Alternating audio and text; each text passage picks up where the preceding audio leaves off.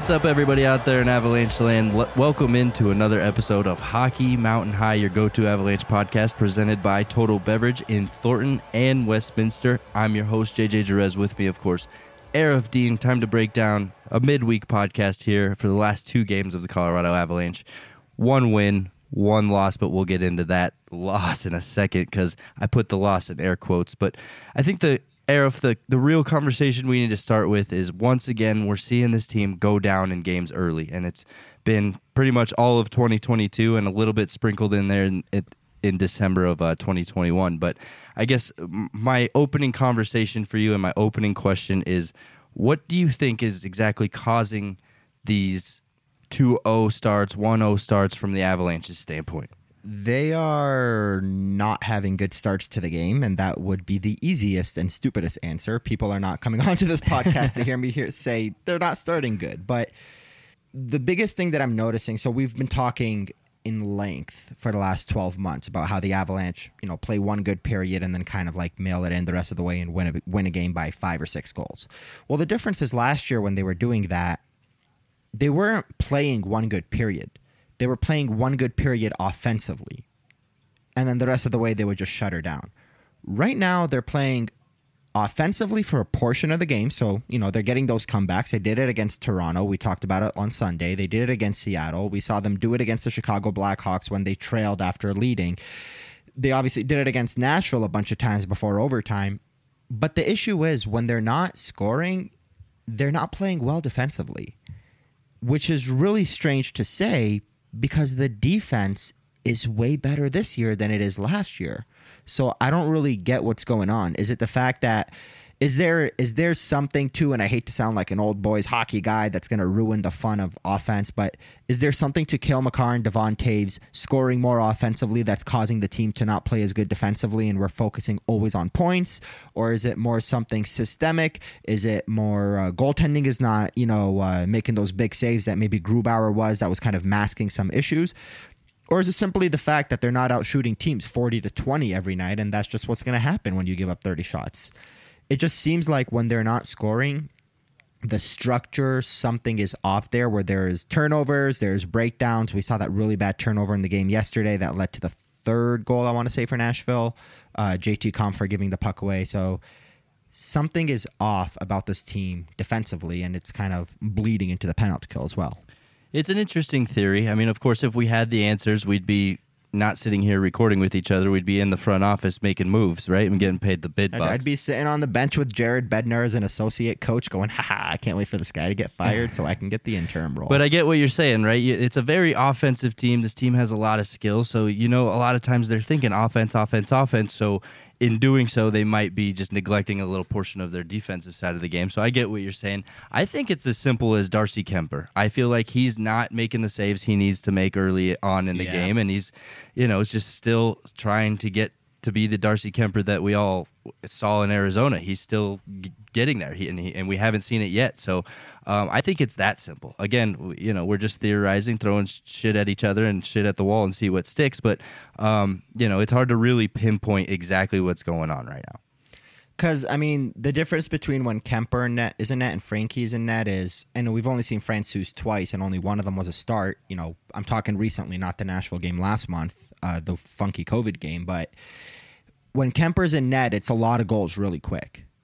And that's what happened against Toronto until he got pulled. And Nashville, I believe, went up 2-0 before the Avalanche, were able to generate any kind of offense. Against Seattle, it wasn't that. They were down 1-0, and then I think they tied it. I don't know, man. These games are getting blurred together. And then they went down 2-1 and then 3-1. So with Frankie, it's not a matter of him giving up a whole bunch of goals and then the Avalanche having to climb out of it. It's a matter of the Avalanche just don't score until the third period in the game that he started. But with Darcy, it's simply that. It's they're going down 2-0 really quick, or 3-0 against Toronto, because Kemper's letting in a lot of goals really quick, and then the Avalanche have to fight out of it. The Avalanche hit over 40 shots yesterday against Nashville. They looked fine offensively. And then after trailing 2-0, they only let in 2 goals in regulation, and then obviously a 3-on-3 is always a coin flip, especially when you're going to have goals like yesterday's. But it just seems like he's not settling in quickly. And that's or on time, I should say. He's kind of taking a little bit of time to get settled in. And is that a factor of Darcy's not playing well to start, or is that a factor of the team's just not playing well to start and it's leading to goals? I agree with you. I think there is something to say there about Darcy Kemper as well. And maybe there's a conversation to be had of how much longer can you wait until he's, getting his game together 2.5 months out from the trade deadline.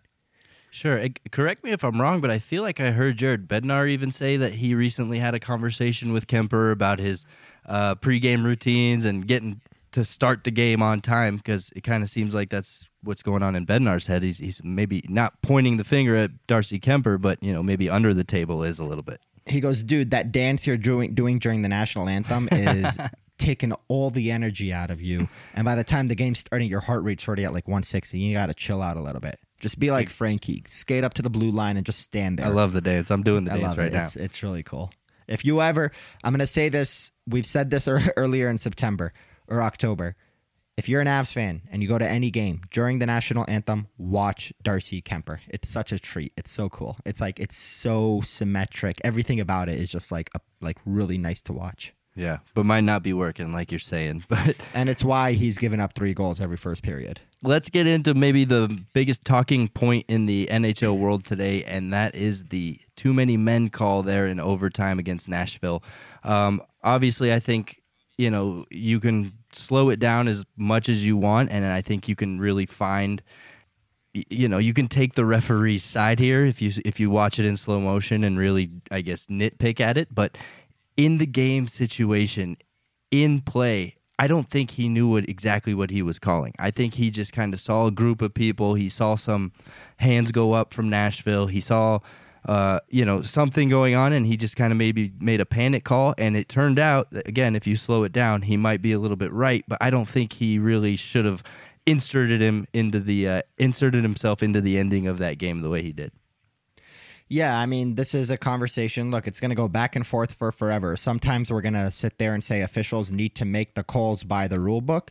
And then other times we're going to say, well, if you're not making calls by the rule book, then why are you making this call by the rule book when usually refs let this slide? And it's the fact that there's no consistency, and that's the issue. But I really like what you just said about him just kind of making a panic call. Do you remember the Vegas-San Jose Game 7?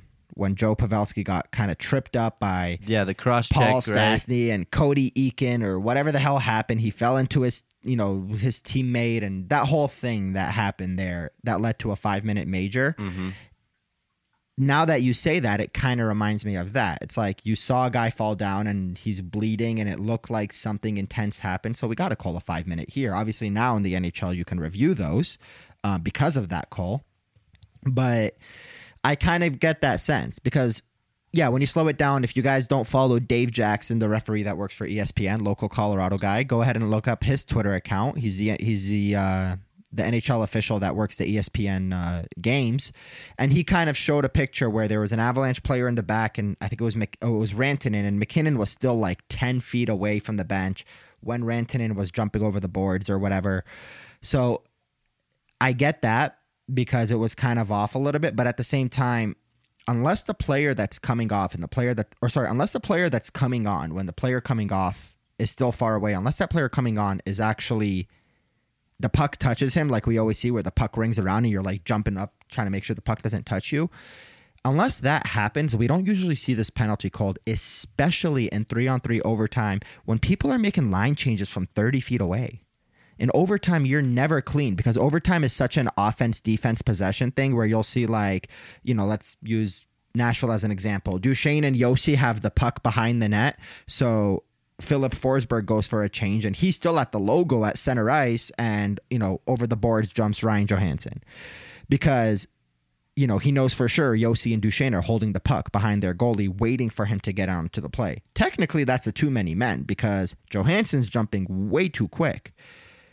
But you never see that called, and that was called yesterday when the puck wasn't there. Nashville kind of threw their hands up. Nashville had like 5 guys touching the ice at one point because 2 were coming off just as 2 were coming on. So there was 5 guys on the ice. So everything about that call screamed panic, like you said, and given the way the Avalanche's PP or PK has been going, and given the fact that it's a 4-on-3 power play, you just knew that was going to be the winner, and you kind of had a hunch it was going to be Duchesne, and it was.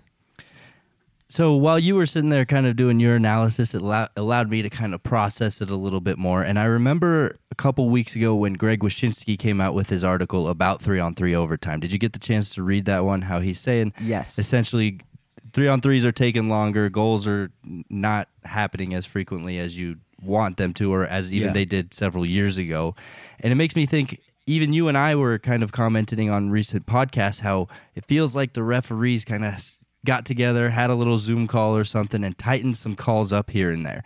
Now, maybe the referees had the Greg Wyshynski article in mind, right? Maybe they're saying, all right, what can we do to help 3-on-3 be a little bit better? Because a lot of times you do see that. A guy exiting the defensive zone, and he'll come to the near side of the bench while somebody hops onto the ice from the far side of the bench, and From suddenly the other side of the bench. Suddenly he's in the play, right? So maybe they consciously tried to tighten that rule up a little bit, and the Avalanche were just kind of the first victim of that new little, I guess. See, but the problem is when they start doing things like that, they usually send out a memo to teams. Hey, guys, guess what? We've noticed that you guys have all been half-assing your line changes in 3-on-3 overtime. Well, we're going to start to crack down on that, so don't get mad at us if we do.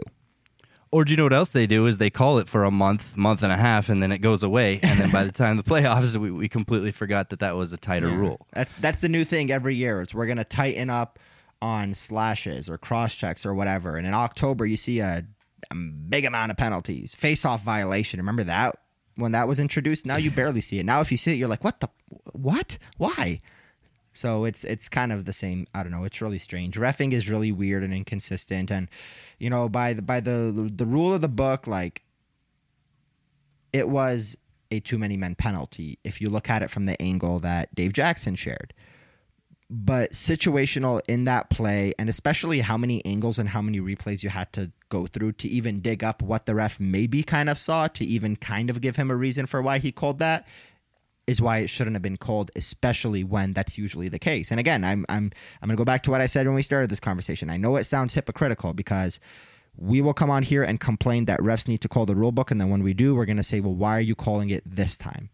Well, the reason why we're complaining about it this time is because either do it all or continue down your inconsistent path. You can't pick and choose when you're going to be more strict, and that's the issue right now. Yeah, absolutely. So from that, I guess let's get into the Avs' reaction to the whole thing, because I thought that was pretty interesting as well. Obviously, on the ice, they were all still there, you know, kind of yelling at the ref a little bit, but I thought what was most fascinating was when Jared Bednar got on his Zoom call press conference and used the word frustrated probably about 3 or 4 different times. Now, of course, the players, they're competitors. They're going to be angry when they feel robbed of a victory. But the fact that they aren't taking this as, oh, well, you know, we got a point out of it. We still got a lot of games in hand.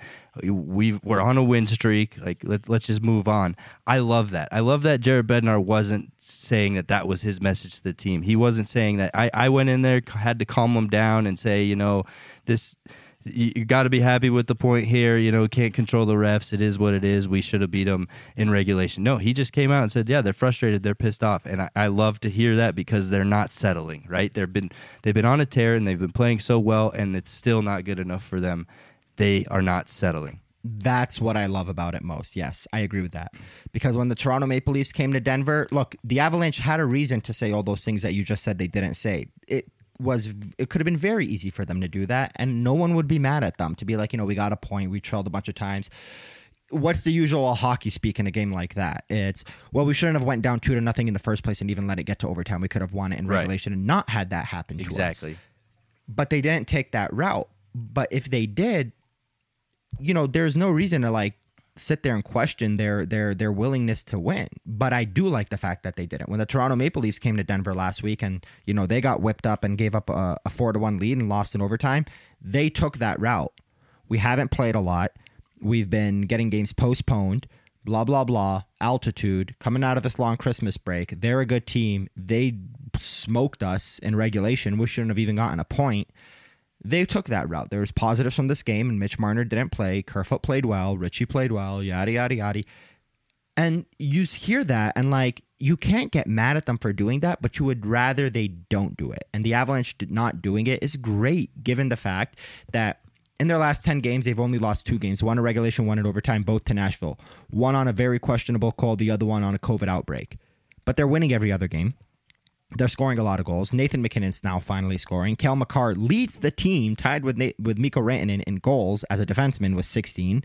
He's scoring at a record-breaking pace. They've only played 30-something games. They have a ton of games in hand. They're top 5 in the NHL in points percentage, and despite all of that, they still wanted that one freaking point, and I love it. Yep, absolutely. So let's get into those two real quick. Nathan MacKinnon, 3 goals in 4 games.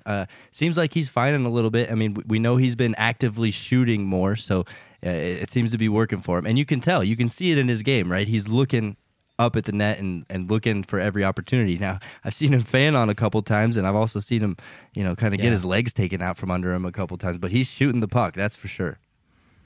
He absolutely is, and his ever since that conversation that Jared Bednar mentioned about, we've been talking to him about shooting the puck more. It's been 8 shots, 12 shots, 7 shots, 6 shots, and in those 4 games, he's got 3 goals and 4 assists. Obviously, all 4 assists coming in one game, but he's doubled his goal output since a week ago today. He had 3 goals in the first 19 games of the year, and now he's got 3 in the last 4. And he's still putting up assists along the way. He's shooting the puck a lot, and he's dishing it at the same time. You knew he was going to break out of that slump. You just were waiting for the when, not the if. And again, you don't got to reinvent the wheel, Nathan MacKinnon. You are a good shooter. Shoot the puck. The pucks will go in, and that's a good thing. There is also, like you said, he's been fanning on a couple and kind of trying a little too much sometimes, because he's like, I gotta shoot, and just like misses the net completely, or fans on it, or makes a boneheaded play. But that's the usual MacKinnon. Classic Nathan MacKinnon. It's the beauty of his game. Exactly. And a little side note here: the over/unders on his shots on goal per game have been 3.5. He's been demolishing them. Hint, hint. Run those. I stopped sports gambling a couple years ago because I got a little too addicted to it, let's say. But one of my buddies is thriving off Nathan MacKinnon's shots right now because of my suggestions every game. Same. And then Cale Makar, honestly, he's really the conversation around the NHL. You turn on NHL Network, they're talking about him there. You turn on the radio, NHL Network radio, they're talking about him there. And even ESPN has highlights of him going on right now. So Cale Makar obviously turning heads around the league, scoring goals at a rate we never expected. Or no, I guess we expected it, but he might score 30 goals this year. And I don't know if 30. That's he's something. Going to score 40. You think he'll get to 40? I don't know if he'll get to 40. I think he'll slow down. He needs 24 goals, and he's got 16 in his last 19, and he started the season slow. I don't know, man. I don't know. Well, I mean, goals also do kind of tighten up in like March and April, but I would say at least he's going to hit 35. 19 more goals, come on. All right, I'll give it to you. But I guess that's the conversation, right? Where is the ceiling for Cale Makar? Because we thought we had already seen it, and now he just keeps, impressing game by game and obviously catching the attention of everybody else. Well, real quick, he had no goals in his first 5 games of the season and only 3 assists along the way. So he's got 16 goals in 24 games. You're telling me he's not going to score another 19 and 40-something? Well, you tell me there's not going to be another stretch of 5 games where he goes with no goals? Well, no, I don't think there will be another stretch of 5 games where he goes with no goals. I think there's a better chance of another stretch of 5 games where he's out of the lineup again. That's the one that I'm worried about. That's a good point, too. Sorry, I just cut you off. Go back and ask me whatever you asked me 30 seconds ago. My question was how, I guess, where's the ceiling on this guy? Oh, okay. The ceiling is he is a combination of the offensive juggernaut that we saw in someone like Mike Green and even Erik Karlsson, but much better defensively than those guys. And that's really piss poor of me to put Erik Karlsson in the same conversation as Mike Green. He's an entirely new defenseman. So let me kind of change the wording of that a little bit. He's Erik Karlsson in his prime, but better. And Erik Karlsson in his prime was out freaking standing. He was so good. He was putting up 70, 80 points, skating so smooth, and just looking great. All you need to make sure from someone like Cale Makar is he doesn't get, sideswiped by Matt Cook and kind of starting what became kind of the end of the great Erik Karlsson that we saw for about a half a decade. But no, his ceiling is 80, 90 points a year, as ridiculous as that sounds. 80, 90 points a year, but winning Norris trophies because he's also good defensively, which, crazy enough, he hasn't even reached his peak defensively. He's still learning and growing and developing on that side of his game. Mm-hmm. Yeah, absolutely. I like that. I think that's fair. And, of course, just like you're saying, because for the Erik Karlsson, it was a pretty quick demise. So you got to keep this guy healthy. And, as we're seeing on the other side of the defensive group here with the Avalanche, without your health, you really got nothing. So obviously, we'll get into that conversation a little bit later. Cale Makar's the kind of player, and the funny thing is, he's doing it with goals tied with Rantanen on a team that is star-studded. But look at the Nashville Predators; they don't have a ton of stars. Matt Duchene is more of like a number 3-4 on a team, and Johansson's kind of a little overpaid and things like that. But who always leads that team in points? Who's always a point per game? It's Roman Josi. Cale Makar's that kind of player, but he's doing it on a much better team than Roman Josi, in the sense where if you put Makar on that team and take Josi off that team, dude, like, I know Josi drives all the offense for that team, but Cale Makar would take it next level if he didn't have the help. With the help, he's still outscoring all these guys. He's got more goals than Landeskog, than Burakovsky, than McKinnon. He's tied with Rantanen. He's got more than Kadri. It's really crazy to see what he's doing, especially on a team with as much star power as he has. Yep, and he's leading it, right? He's the star. I think he's suddenly grabbed the hearts. I think anybody in town who had maybe a question mark next to their favorite player, they couldn't figure out, they like parts of McKinnon's game. Obviously, Landeskog's good looking. Rantanen scores a lot of cool looking goals. I think now people have settled on Cale Makar. He's easily a town favorite now. And we're seeing a lot more burgundy Cale Makar jerseys out there at Ball Arena. Yep, absolutely. Let's get into that Seattle win, another comeback win. And I think I speak for everybody when I say I did not expect Seattle to come out as strong as they did. They have a lot more talent and a lot more fight in them than I realized. Second line winger Mason Appleton really did a number on the Avalanche, man. I'm sorry. I don't mean to bash the team that gave the Avalanche a pretty damn good game. They were hungry to play. They hadn't played in 9 days, and they were ready to rock. And Philip Grubauer had a damn good game, man. I mean, it was exactly the same thing as Toronto. The Avalanche were down with only 1 goal late in the third period before getting one from Abe Kubel, and then 2 more in the third. The only difference is the 2 more in the third this time was enough to win the game because they weren't down 4-1. They were down 3-1. I like their game. Jared McCann's having a great season, but the other 2 guys that scored, Colin Blackwell and Marcus Johansson, it was only the 3rd goal of the year. So what that says to me is this is a team that came out a lot better and played a lot stronger than I think the Avalanche were expecting or any of us were expecting.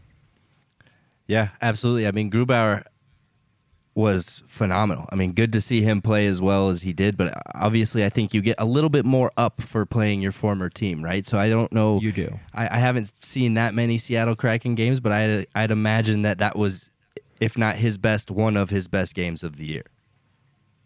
He faced 17 shots in the last 23 minutes of that game. So, I don't blame him for giving up the lead. It's kind of been a thing that's been happening a lot with him this year, but he did all he could to keep them in there, and he did all he could to show the Avalanche that he's a hell of a goalie. Not that he was trying to stick it to them, because he loves it here. He loves Denver. He's been saying a lot of great things in the media, and the way he reacted during the tribute to him was just so great.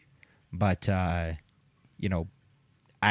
not going to pin that loss on him. I think he did a hell of a job, and it's always nice to come back and play your former team, and he did what he could to, match Frankie save by save till the very end. Yeah, I'm not sure I pin that loss on anybody at Seattle. I think you got to credit that win as the Avalanche just fighting back and being resilient. I mean, they didn't score that game winner until way late in the game, and they had to dig deep for it, and they earned it. So, it was just a better team beating a weaker one, but it wasn't easy for them.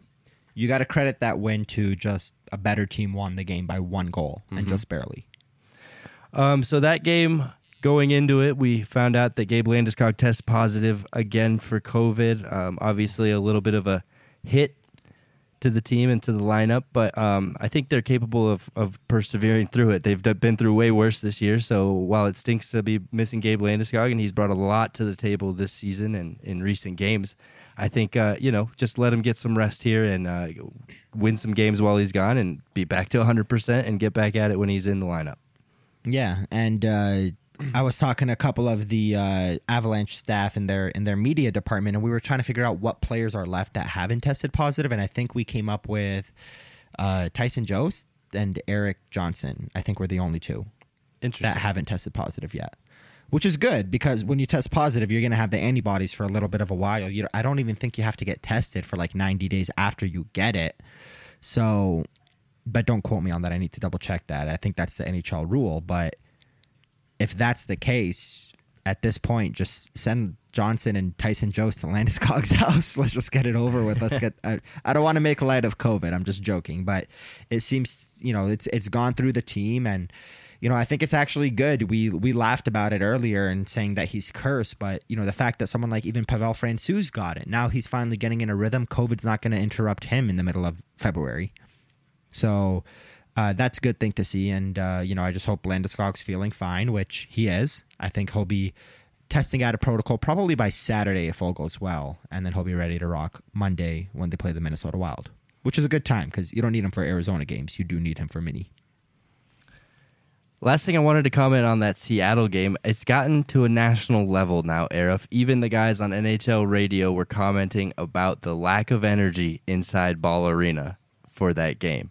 Now, I thought there would be a little bit more energy, right? Because we were excited to see Donskoy, we were excited to see Grubauer, and still the fans just are half asleep when they're getting to the building. I don't know what's up. I don't know what we got to do. What's got to be different? Do they got to hire Hulk Hogan like they do in Vegas and just have him start screaming before the game? Or I don't know if those Eric Cartman pump-up videos are doing it for anyone anymore. I haven't seen those in a while. I used to hear those when I would watch games on TV. LA always has those. LA, yes, thank you. That's where I used to hear it all the time at Staples Center games, or crypto.com/internet games now. I don't know what it is. It's even the Toronto game kind of started sluggish, but then that ended up being the loudest and most exciting game I've ever seen. And it didn't take until the Avalanche started their comeback. It came before then, but I don't know, man. Are people still worried or, kind of timid coming out of this COVID scare where you weren't around people, or is that just an excuse at this point? Something seems really off. You can hear the players. You can hear the conversations the guy in section 134, 2 sections down from the media room, is having. Him and his wife are talking about dinner. Like, you can hear clear as day conversations from the press box. It's so strange. Just keep Kodak Black out of the Ball Arena. Oh my God. We don't want to hear any of that going on from the press box. All right. I think that's a better conversation to have. I love the fact that the NHL tweeted Kodak Black in the house. And if you haven't seen what happened with Kodak Black, go ahead and search him on Twitter. I don't know why we're acting like we're a G-rated podcast. What looked like a video of Kodak Black hammering a woman at the Florida Panthers game, one section over from where Roberto Luongo and the Florida Panthers GM staff was sitting, ended up being twerking, by the way. The video that came out ended up proving that it wasn't what it was. No, there's actually a video showing it. Yeah, so if you look up, Down Goes Brown, our favorite hockey comedian ever. Yeah. He had an incredible tweet on this. Somebody showed a video saying Kodak Black was not having sex at a hockey game, just a little dancing, and it shows the girl kind of twerking up against him. They weren't naked or anything. And Sean McIndoe, Down Goes Brown, came out with a incredible tweet. So tired of watching the NHL and thinking somebody scored, only to have it overturned by a replay. Hey-o. Just great. That is good. Maybe it'll take Kodak Black and his girl to be twerking at the Avalanche game to get the crowd going, or maybe it'll just take for everything not to die down as soon as the puck drops. Because it's like this weird, strange thing where everybody gets hyped up during the national anthem, and then you got the do-do-do-do-do, and we're getting ready, and the puck's about to drop, and go Avs, go, go Avs, go. And then the puck drops, and you look over to the girl next to you, and you're like, so, are we going to get Chipotle or Qdoba after this? Like, it's on a dime. As soon as that puck drops, you get like 3 or 4, let's go, Avalanche, and then it's gone. It's gone until the first thing, whether it's a ref missed call where we hear a couple of refs you suck chants, or whether it's, Jacob McDonald when he got hit and we hear boos, or whether it's a Nathan McKinnon, rush up the ice and we hear a little bit of cheers, but then it dies down again until the Avalanche are down 2 goals and start to generate offense. I don't know what it is. It's been happening all season. You and I have been talking about it all season. Let's get it figured out, Denver. Or the physical play. Once the physical play kicks in a little bit, that's when the Avs fans. That's when it kicked in. That's when it kicked in the Panthers game. Maybe new age NHL is not meant for Denver. Denver likes old school crash and bang hockey when, Brendan Shanahan and Adam Foote are killing each other. Maybe that's what we need, but man, not Kodak Black's physical play though. None of his crash and bang. Oh, shoot, Lord. it was a 5-1 game. I wish I could do that at a 5-1 game sometimes. Just go when you just could start hammering a girl in one of the suites. When you mentioned the biggest hockey story around Twitter right now is the missed call, I'm like, no, it's not. It's Kodak Black getting laid at the Panthers game. What the hell are you talking about? I guess this is a good place to take a time out and tell you guys about Total Beverage. Everybody already knows Total Beverage in Westminster and Thornton, right? Sure, Total Beverage has an incredible selection of beer, wine, and spirits, but did you know they also deliver? Did you know they have curbside pickup available? And did you know that they do online wine education classes? If not, it's time to get to know Total Beverage again. Stop by on 104th in Thornton or on Sheridan in Westminster and see for yourself. Or you can always find weekly deals, events, and even drink recipes online at TotalBev.com. Total Beverage, everything you need and more. Arif, we broke down the last 2 games there. Let's kick it back into gear and stop thinking about Kodak Buck. Hey, I said stop thinking about Kodak Buck. Arif, here. Sorry. All right. Okay, fine. Let's break down. I was just thinking about Roberto Luongo in the video, looking over to that section, even though there was a wall in between. I'm like, what's going on? And then waiting for the tweet from his fake account, only to see that he actually did tweet from that account, which was awesome. He's the assistant GM of the Florida Panthers, and he's still doing his Strombone thing. It's great. Love it. But all right, sorry, I'll stop thinking about it. Let's move on. Exactly. We're trying to talk Avalanche hockey here. Hockey Mountain High, refocus. And I want to just talk a couple of storylines surrounding the Avalanche. I mean, there's a few going on, and some are sadder than others, but we'll try to get to some of the more important ones here. I wanted to start with Pavel Francouz.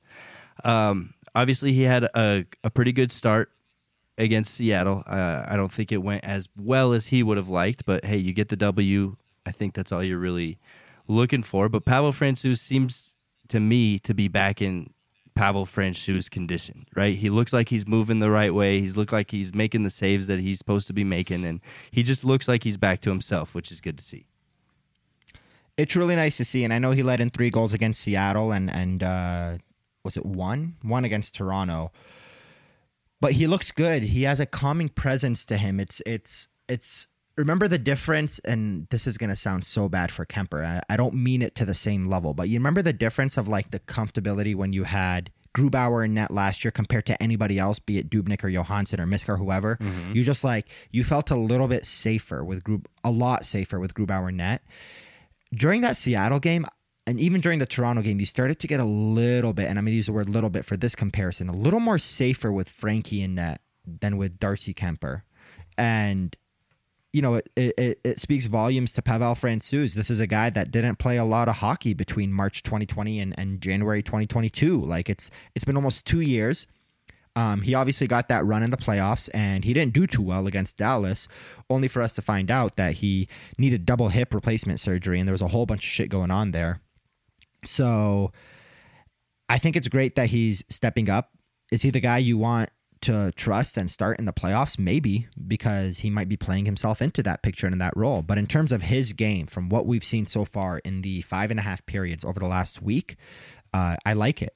He looks calm. He looks good. He looks like the Frankie that we knew back before COVID. Yeah, he looks comfortable, right? It looks like he's right where he wants to be. He's in his own skin, and he loves it. So I like what I've seen from him. And like we said at the top of the show, is that Kemper is just showing a lot of inconsistencies, and that we're still not fully sold on the Kemper side of things. So I think while he continues to figure out, I think it's only natural that Francouz gets a little extra starts here and there. So that being said, how do you think they handle Pavel Francouz? Do you think they start throwing some more starts his way? Do you think he gets, maybe a little closer to 40-60 here? Or I guess what do you anticipate moving forward?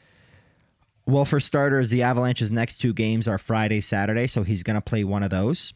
And then Monday you have the Wild. So, I mean, here's the deal. Darcy Kemper's your starter, but I think they're going to start Kemper this time, the first game of the back-to-back, and give Frankie the back end of the back-to-back this time. So I think Kemper will go Friday at home.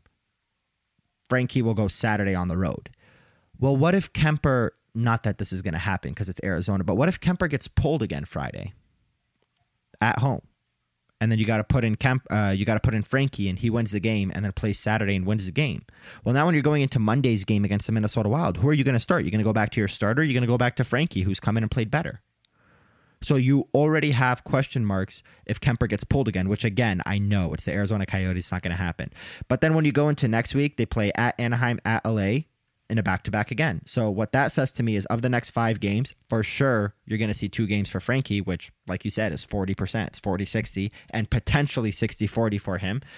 And then after that, it's just going to depend on who's playing better. I think after this 5-game stretch, when it gets to the point where the Avalanche play on the 24th, 26th, 28th, 31, and then after that, we don't know the schedule yet. But when it gets to that every other day mark, I think these next 5 games and the 2 back-to-backs will determine how the split is going to be then. And at this point, to be completely honest, there's no reason to treat Darcy Kuemper like the starter. You go into this game, you know, if Nathan MacKinnon doesn't score for 4 games and Nicholas Aube-Kubel scores for 4 games, you're not going to switch up Aube-Kubel with MacKinnon and be like, all right, Nate, take a hike, third line. We got this Nick kid who's playing better than you. No, because that's your top line center. But you can't say the same anymore about Darcy Kuemper being your starter. You got to treat this like a goalie battle, which is what it is.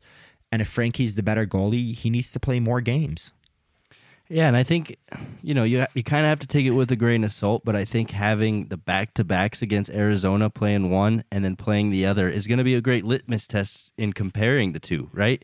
I mean, if Kuemper comes out and lets up 4 goals against Arizona and the Avalanche still win 5-4, and then Francouz comes out and only lets in 2, you know, I think there's... Or gets a shutout, yeah, maybe I think we can get one of those. I think, you know, every game is different, but I do think there's something to read into that. So I like what you're thinking there, and I like having these 2 Arizona games coming up here. And I think what's going to happen, you know, take the Minnesota game out, the back-to-back against Arizona, and then the back-to-back in California. I think Frankie's going to get the second game of both. He got the first game of the first back-to-back. He's going to get the second game of both of these. So if he plays better in the second game of both of these back-to-backs, knowing that it's the second game and the Avalanche shouldn't be as strong technically, even though they have been recently, then who's to say he's not the better goalie right now? As you know, and I've brought it up a couple times already on this podcast, I listen to a lot of NHL Network radio, and on that NHL Network radio, I heard former NHL goaltender Marty Biron breaking down the Avalanche and basically saying that he thinks that the one piece that they're missing to really make noise in the playoffs is a solid goaltender. He's not sold on Kuemper either, just like any of us who are watching him. So, you know, I think he's got an expert eye. Us who are sitting here watching him every day have an expert eye. It sounds like there's still a big hole in goaltending. So I guess, do you think that that's something that they need to address? Do they try to ride it out the rest of the year with the 2 guys they got? How does that handled? Trade deadline's not for another 2.5 months. You're going to figure it out by then. If it's the same situation we have now, like the Avalanche could be 45-15 by the time the trade deadline comes around, or whatever the hell number. But if Darcy Kuemper is still playing the same inconsistent play and Pavel Francouz hasn't stepped up enough where you're like, well, this is our safe net, then yeah, you have to consider it. Like, there's no reason not to. The 2006 Edmonton Oilers weren't supposed to go on a run. They traded for Dwayne Rolison, and he was epic. And that's the kind of thing you're going to need for the Avalanche right now. You're going to need them to acquire, and I don't know who it is. You know, in my opinion, if you weren't going to re-sign Philip Grubauer, we all saw how that played out and how they kind of put all their marbles in the Grubauer basket. You gambled, and sometimes you lose. It's fine, and that's why they had to trade for Kuemper. But I think they should have, you know, before that, had looked at the goalie market and maybe picked up somebody like Freddie Anderson or Linus Ullmark. One of them's playing well, the other one not so much in Ullmark. But the fact that they gave up something for Kuemper, you have to erase that from your mind. The fact that you gave up a first-rounder in Connor Timmins, you can't think about that and try to force this. If you have to go give up another second-rounder or whatever for Marc-Andre Fleury or whoever the hell's on the market, maybe it's, I don't know, whatever goalie you're going to go out there and get, you can't think about the fact that you already gave up a lot for Kuemper. And maybe Kemper's the guy you have to trade. We saw the Avalanche once trade David Abisher for Jose Theodore straight up. Maybe Darcy Kuemper's the guy you have to trade. Maybe you have to send him out to bring in someone like Fleury. And again, I'm just using him as an example. You can't think about what you gave up to get him. You can only think about right now what you need to do this year to win the Stanley Cup. And if it's needing a better goalie, then it's needing a better goalie. Yeah, and I think there are people out there that are saying, hey, don't be so hard on him, guys. I mean, he's still got a good amount of victories. His record still looks pretty strong. And the Avs are figuring out ways to win with him in net, despite him not playing that well. But you got to look at the details of his game and this kind of style and these kind of goals, where he should have definitely saved him and they're squeaking through his leg or they're squeaking under his pad. That's not going to cut it in playoff style hockey, right? And that's the difference you really got to look at. Yeah, it's flying now. It's squeaking by and barely, as you could see, like against Seattle. Or no, that was Francouz, but you know what I'm saying. They're barely squeaking by in these wins, and they're coming from behind and having to dig themselves out. That, I think it's something that at least has to be looked at with a microscope here. Absolutely, and it's kind of a godsend that the NHL trade deadline is so far away this year. You have plenty of time. I'm not saying go out and acquire a goalie. I'm saying if it comes time to it, and you're still in this same position, then yes, go out and acquire a goalie. Yeah, just about finding a better replacement, I guess. That's the real challenge there. But let's move on. We talk a lot about goaltenders here on this show. I wanted to talk about somebody who doesn't get that much time in the spotlight, but he's earning it right now in the last couple weeks. That's Nicolas Aube-Kubel. He's on fire right now. He's red hot. What a guy. I mean, man, we like the way he played from the get-go, right? But even Jared Bednar said there's still some tweaks here and there that we need to make to his game, that he's still fallen into some old habits or some old systems. He's still not used to ours. And now that it seems like he is fully into it, he's making noise all over the ice, right? He's just a well-rounded player. He loves to fight. He knows how to score goals. He sets his teammates up. And sometimes he's skating, and I get him confused in my head for Nathan MacKinnon because he kind of has a very similar stride to him. So he's got great skating abilities too. He's a physical guy. He plays with a crash bang style. And what I love most about what he's done recently is Jared Bednar, after that Toronto game, where he only played 10 minutes, by the way, but if you think back to the Toronto game, there was a lot of Aube-Kubel being noticed on that game and being noticed on the ice and playing physical and playing strong on the forecheck, creating turnovers, generating chances. He also had 3 shots. Jared called the game against Toronto after that game. Well, the following morning, he called the game against Toronto the best game he's seen Nicolas Aube-Kubel play with the Avalanche since he came in. And since then, again, this is a game against Toronto. We're talking Saturday. It's Wednesday. Since then, Aube-Kubel's got 3 goals, 1 assist, 4 points, +3, and he's getting more ice time. He had 2 goals against the Seattle Kraken, which is hilarious because he's now scored on Philip Grubauer 3 times this year out of the 5 goals he has. Then he got another one against Nashville, which was big. He had an assist against Nashville. He's getting more ice time. He's getting more shifts. He's getting more opportunities. And ever since that pick-me-up from Jared Bednar, all he's done is play better.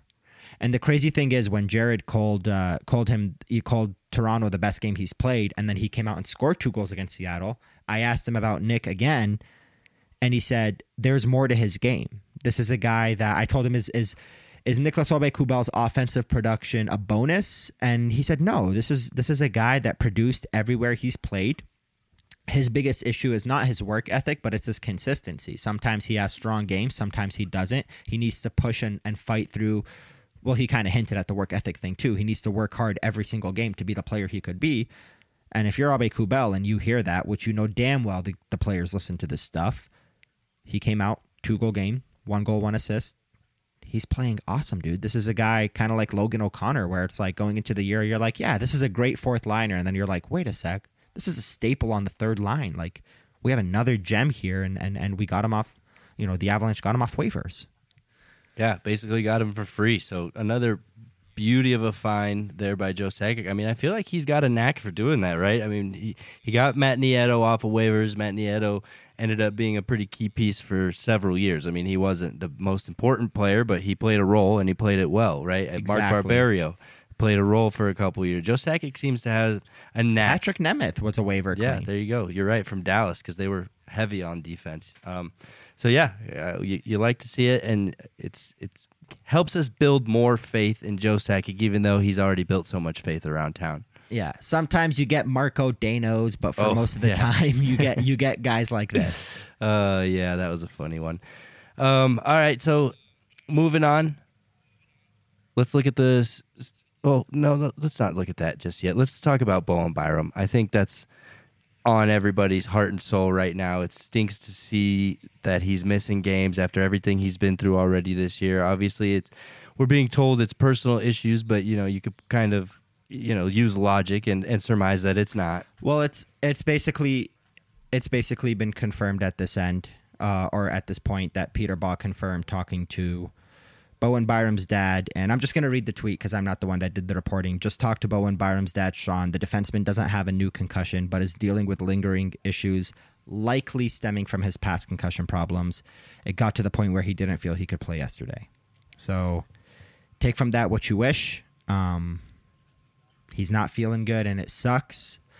But what I like about a player like Bo Byram, what I like about, I don't want to say new age NHL because this isn't new age NHL. This is a player that's decided to make this decision for himself. This is a young kid playing on a Stanley Cup winning team or a Stanley Cup contending team this year as a rookie that's producing, playing big minutes, and he pulled himself from the game for the betterment of his health and future. And that's not something you often see a professional athlete do, and we have to applaud him for it. Hope he gets better is the biggest thing, but he definitely deserves credit for being able to notice and have that intelligence to say, I should not be playing right now. I also think we got to give some credit where it's due here and applaud the rest of the hockey world for not frowning upon this, right? Being very accepting, being very supportive. I think hockey 30 years ago, this guy would probably be called a pussy and sent on his way to another team, right? That's just the way the hockey culture was back then. But no, right? And that was a word that was very much used all the time in old hockey culture, and that's just the way it was.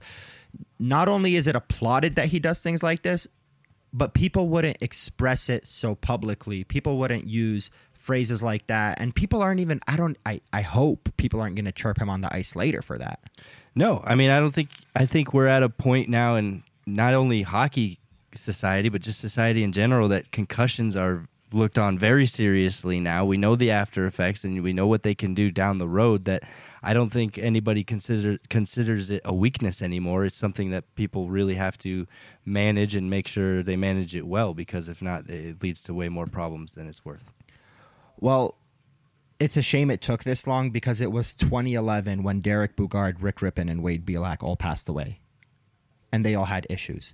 And then we saw Steve Monador and the issues he went with that Dan Carcillo still talks about today. There's other players that I'm forgetting and not talking about. It was about time for this change to happen, and you don't want Bowen Byram to be one of those in the future. As dark and sullen as that sounds, like, that's what could happen if a 20-21-year-old decides, I'm having concussion issues, but I'm going to keep playing because I want to play hockey and win games. That's the stuff that leads to future issues and long-term damages. And he has a great support system. His family, going back to the Bo Byram piece that Peter Baugh wrote, coming out of his issues from last season, was the support system of his family and what his parents and his father and Sean did especially. And that's why Bo was able to contact Sean. He's got that great relationship with him from that story. And Bo's got a great support system. And I think it's great to see that the rest of the hockey world, is supporting him as well. Yeah, I think the one part that worries everybody a little bit is from the story that came out earlier in the year, where he said that, it got to a point where he was starting to think about life without hockey and how depressed it got him, right? It got him really down thinking about, getting this close to your dream and not being able to fulfill it. So I think everybody kind of is a little worried for him, making sure that he's just in an okay space mentally, right? I mean, let alone dealing with the side effects of the concussion. I think the mental health side of it is something everybody is keeping an eye on. And again, it's not easy to fly with the team to Nashville and then decide to do this. And I would assume has since left Nashville. I can't confirm that. Or obviously he's since left Nashville. The Avalanche are in Denver now, but I mean, left Nashville when that decision was made before the game even was played on Tuesday. I cannot confirm that, but I would assume that's what happened. And again, it takes a lot of courage to do that. And the mental health part, you have to be strong to be able to do something like that as much as it's going to bring you down. Yep. So all the thoughts and best wishes to Bowen Byram, of course. Let's move on to the Hockey Diversity Alliance. They released a video over the weekend, a nice, powerful video with a strong message and really furthering, I guess, their message. But over the week you had the chance to talk to Nazem Kadri about it and get a little bit more insight on what went into the video. So just wanted you to share your thoughts and share the conversation that you had with Nazem Kadri on the Hockey Diversity Alliance clip. Yeah, so basically the commercial, obviously, it came out, the Tape Out Hate campaign. It was released, and if you haven't seen it, then look it up online because the uncensored version is very strong. It does have some triggering words in there. It does have some racial words in there, but it broadcasts it for you with no filters, and that's the way it should be. It should make people feel uncomfortable because that's the only way you're going to get the message across. It has Matt Dumba in it, Nazem Kadri, Akeem Alou, Wayne Simmons. I'm missing a player too. I can't remember who, but it's a very strong message. And when I talked to Naz about it, we had some questions on when this happened and what the idea was around it. And he said that the video was shot in the summer and it was a work in progress. They had a target date for that Saturday game against the Toronto Maple Leafs because it's hockey night in Canada. It was the only game on that day because there was no 10 p.m. game. Wayne Simmons and Nazem Kadri both used that tape on the ice for pregame warmups, which obviously you couldn't notice that from the press box without seeing that commercial. Matt Dumba used it in Minnesota. A bunch of his teammates used it as well. The Minnesota Wild actually tweeted a picture of a lot of their guys using that tape, which is awesome and great to see, and I applaud them for that. So it was really just like a good time. Nazem Kadri's hot right now. Wayne Simmons obviously plays for the Toronto Maple Leafs. There was a lot of eyes on that game, and for them to release that commercial that day was about the best way they can go about it from a marketing standpoint to get the message across. So, Kadri talked about it. It was a work in progress. It was a long time coming. They recorded it over the summer, and it was something where that game was targeted for that reason. And, not that we watched it on TV, but first intermission, Akeem Alou sat down with Christine Simpson at Sportsnet and talked more about it.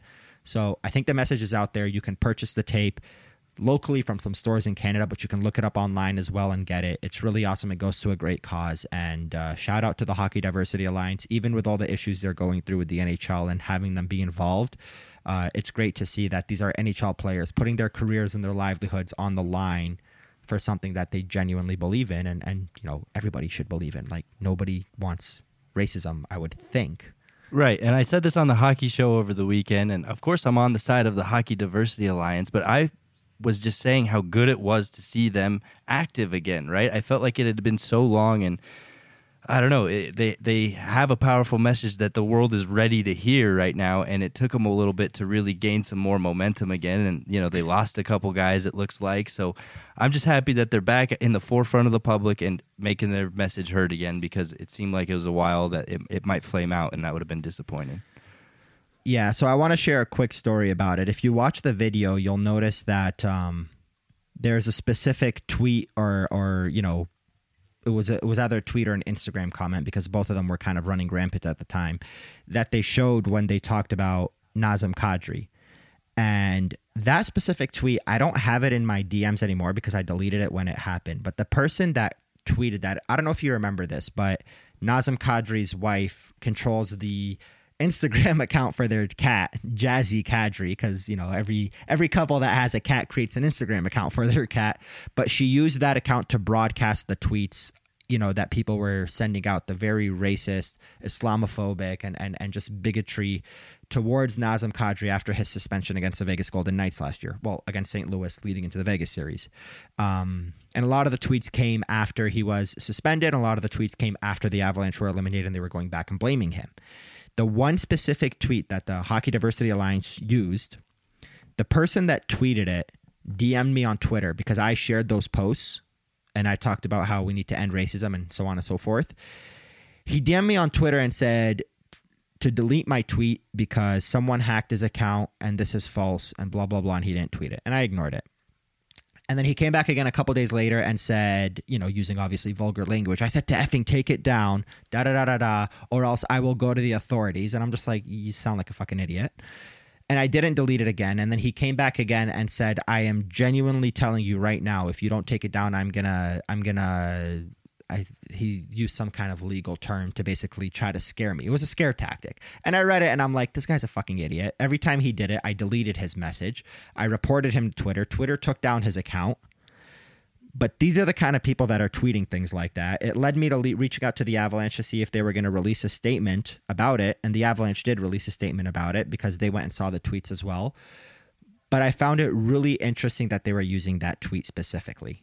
They were using the words that guy used, which I'm not going to repeat them, obviously. But if you want to go back and look at the video the Hockey Diversity Alliance shows, when they pull up Nazem Kadri, you'll see the tweet right there. But it was really interesting that they used that tweet because as much as this guy tried to put it under wraps and say to me and to everybody else, he was tweeting at everybody, even like freaking Kevin Weeks and anybody that shared it, he was directly tweeting them and then DMing them, I would assume, saying for them to take it down.